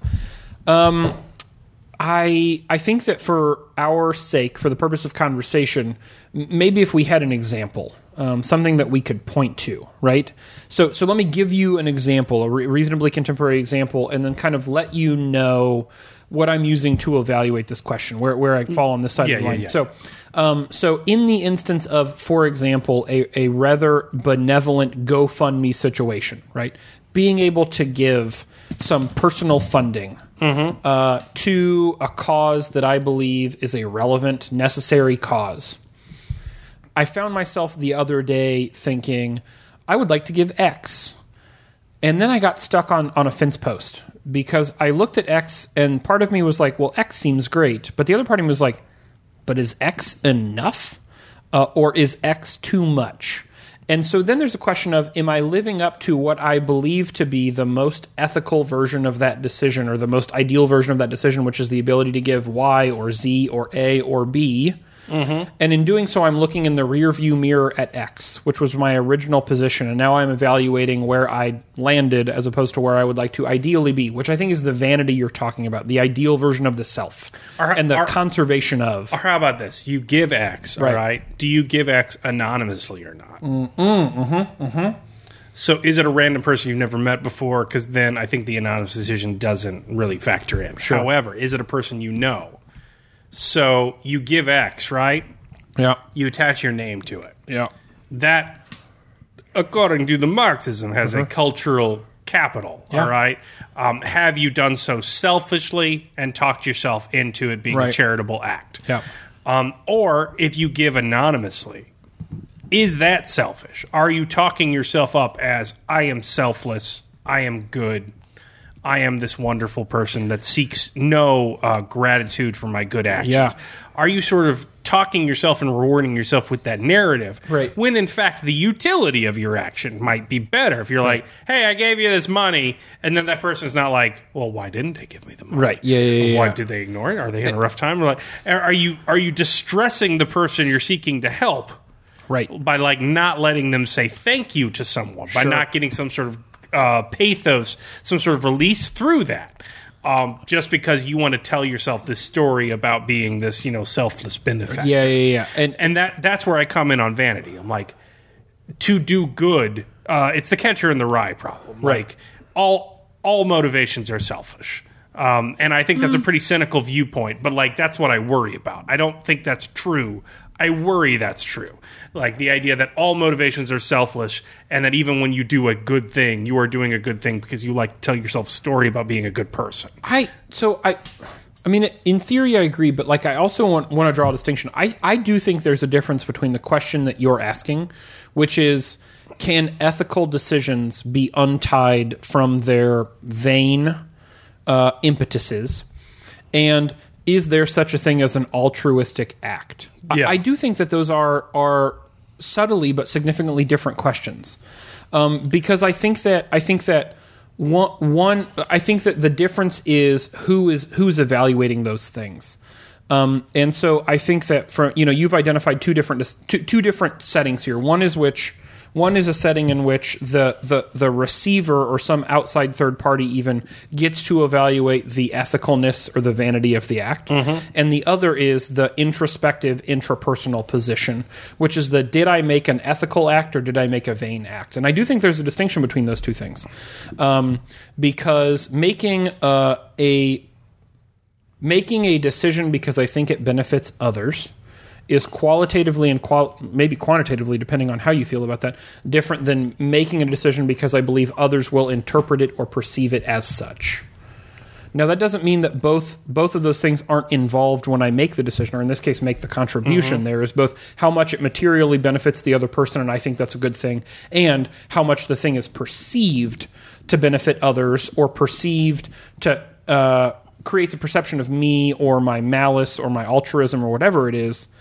But I do think that those are different things. So are you asking at its core a question of, is there such a thing as an altruistic act? Or are you asking, can an ethical decision be detached from its vanity? Probably the second one more so. Okay. What I am arguing is that I'm assuming vanity is a constant. Right. I am asking, is it helping the area of ethics more or harming it? Okay. Yeah. Like, so let's say you find $100. This actually happened to me as a child. Yeah. Let's say you find a $100 bill in a parking lot. Yeah. In Walmart. Yeah. So my father and I, finding the $100 bill, looked everywhere from everyone around us with the $100 bill. They all very honestly said no, it was not their $100 bill. Yeah. We could do nothing to find the person $100 bill. So my dad said, "I guess you have $100 now." To which I said, "No, we can't do that." So I went inside and I turned the $100 bill into Walmart in case anyone found it. Now, what my father told me I'd done, and what I definitely did, was give Walmart, a psychotic corporation, Right. $100. Yeah. I did that to feel good about my child self. Right. Yeah. However, in terms of utility, had I sacrificed that I am, a good person who does good things and is morally right and true at all times, and been like, I have $100 now. I don't know that anyone would find it if I put it back down. I don't know what they would do it for. My family isn't rich. I have a responsibility for my family. I should just give it to my dad, who was a little pissed I insisted to turn it in, but good father allowed me to make a mistake. Is that the better choice? Is that the more moral action? Did vanity interfere with the moral action, or did vanity motivate it? That's my concern. Is it a plus or a minus? Does it add or detract, or is it contextual? Like, I understand, vanity is well, I can't go to the Peace Corps because they don't have my hair product there. Would not be adding to ethics, Right. But I'm talking about these edge cases where, where does the idea of being a good person interfere with the utility of what would actually be best? Right.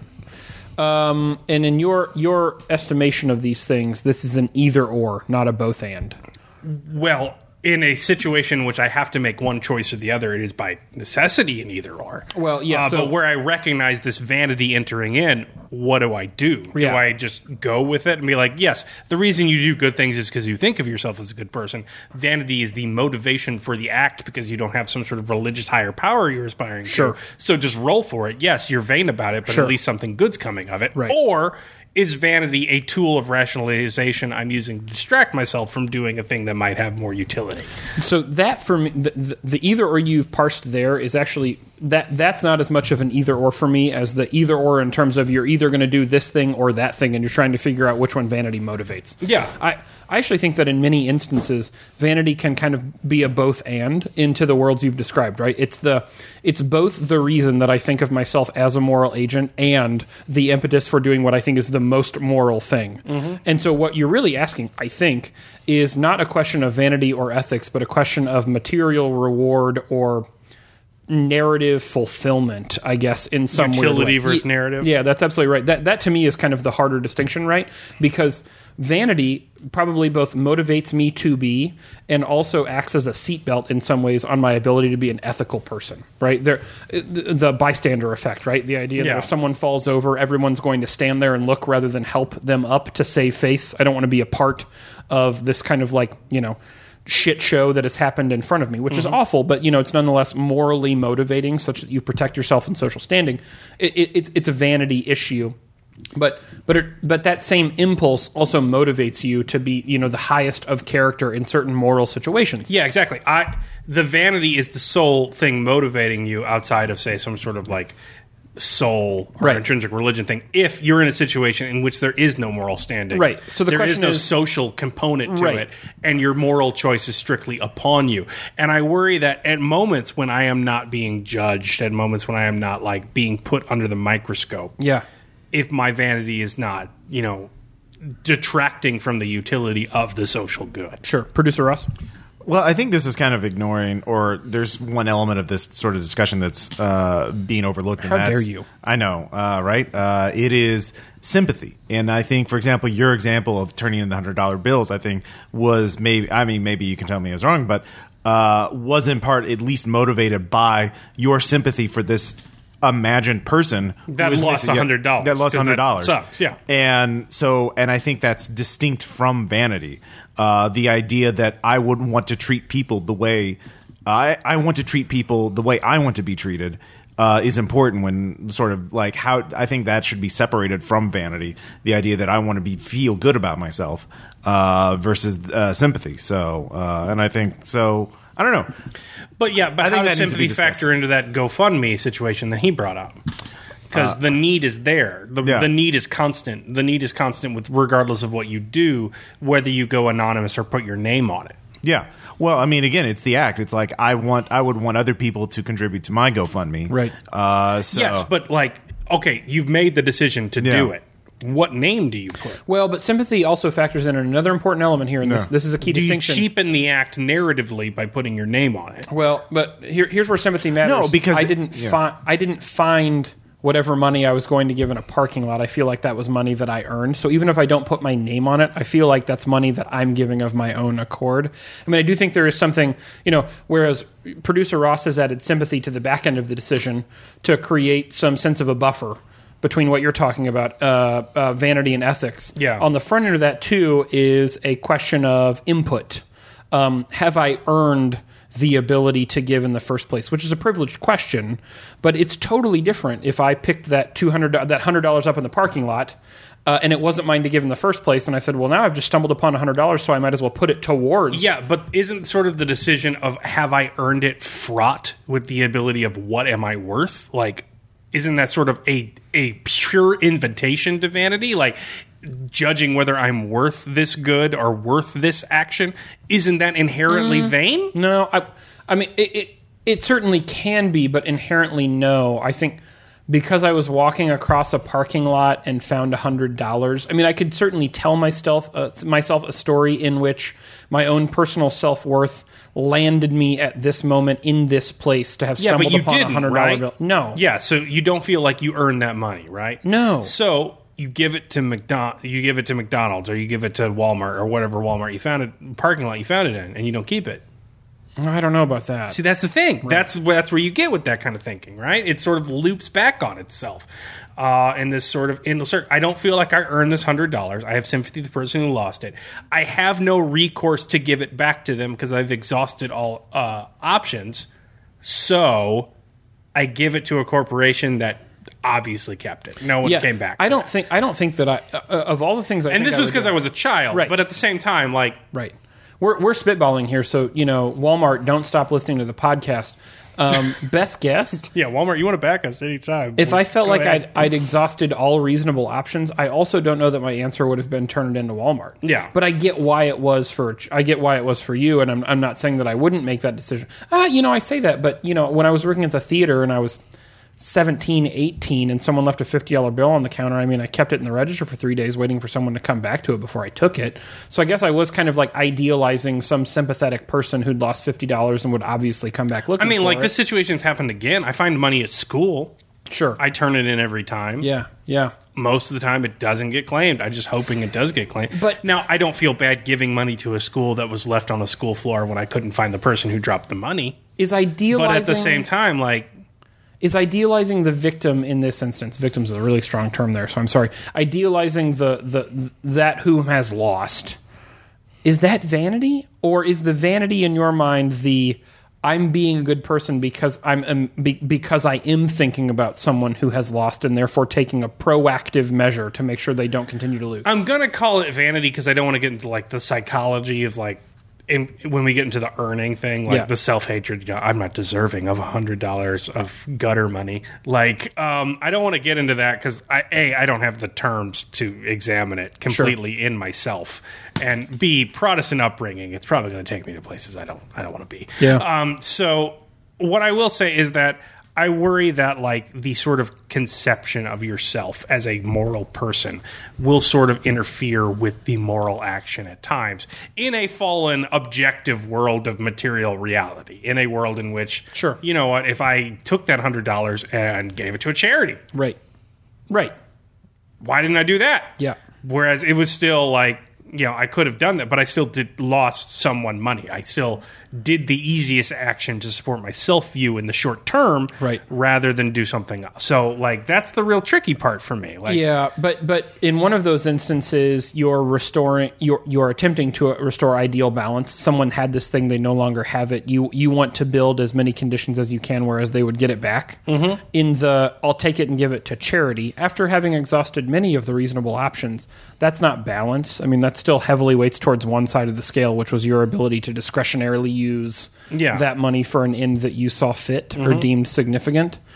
I think the trick, at least in my mind right now, that I'm struggling with, and again... And, of course, at that point, you've already designated yourself as unworthy or undeserving of charity. Right, yeah. Well, or serendipity at this point. Right. You've written yourself out of... You're undeserving of, fate, literally. You're not acquiring the thing. Yeah, exactly. You've become an interlocutor to either some ideal narrative end on the what motivates that if not ego? Right. What motivates that if not ego? I don't know that I have a good answer for you. Yeah. And I want to be clear, partially because I'm not 100 sober, and also partially because I guess I haven't engaged this at a level I'd hoped I would at, come 31. I don't know. That's not to say that I can't come up with another answer, but it is to say that I don't have another one off the top of my head. I mean, that's fine. Yeah. A drunk enough doesn't have to end in a, thesis statement. Right. Well, I definitely don't think this one's going to. And many of them haven't, to be sure. But what motivates that other than ego? I don't know. I suppose that... And we haven't even gotten to the question of, is ego inherently bad? Which is why I phrased it as, is vanity helping or hurting? I think the thing that I'm most likely to say is still probably a question of ego. The thing that I'm most likely to say is how rightly or wrongly I think I've appraised the needs of the other. Mm-hmm. And in this instance, the other could be the person that I feel has, unfortunately lost their $100, or the charitable cause that I think could significantly benefit from $100. But again, that's motivated by whether or not I feel like I've significantly appraised or successfully appraised the need there, and that's a question which of is in a function of how well you think you appraise things. Yeah, generally. That's right, and that's a question of ego. And so in some ways, I guess what you've done is you've kind of sent me into a spiral about charitable giving in general. This is part where the party dies and everyone just gets kind of quiet and introspective. I feel like the part where the party died was we opened the Miller Lite. I feel like that was kind of where things... Yeah. Are we doing the chicken yet? We're definitely into the chicken dance a little... Well, we're hard in the chicken dance. Hey, is that public domain? Because that could just be the outro for this. Please do not. Please do not. I hadn't looked for a remix. That's Creative Commons license. Even if it is, I implore you, of all of the editing you haven't done, do not start now being the discerning producer we've been looking for 20 episodes. Please. Well, hey, look, if you've been listening this whole time, thanks so much. And if you've gone down this, frankly, depressing, and if... I don't think it's that depressing. It's a little depressing rabbit hole. We appreciate everything that you do for us. Thanks for being a listener and a backer at any level. We absolutely love having you, and we hope that you've enjoyed this as much as we have. If you're not following us on Twitter, please do, at The Mix Six, facebook.com/The Mix Six. Don't forget to check out our website, themix6.com. And if you've not rated or reviewed on iTunes, please do. Although, if you're unhappy with us, please don't. And I mean that in the most sincere ways. Only if you're enthused might I ask you to rate and review us on iTunes, and I don't feel a little bit bad about asking that. Once again, thanks so much for listening. I'm Spencer. I'm Caleb. And this has been The Mix Six. We'll see you next time.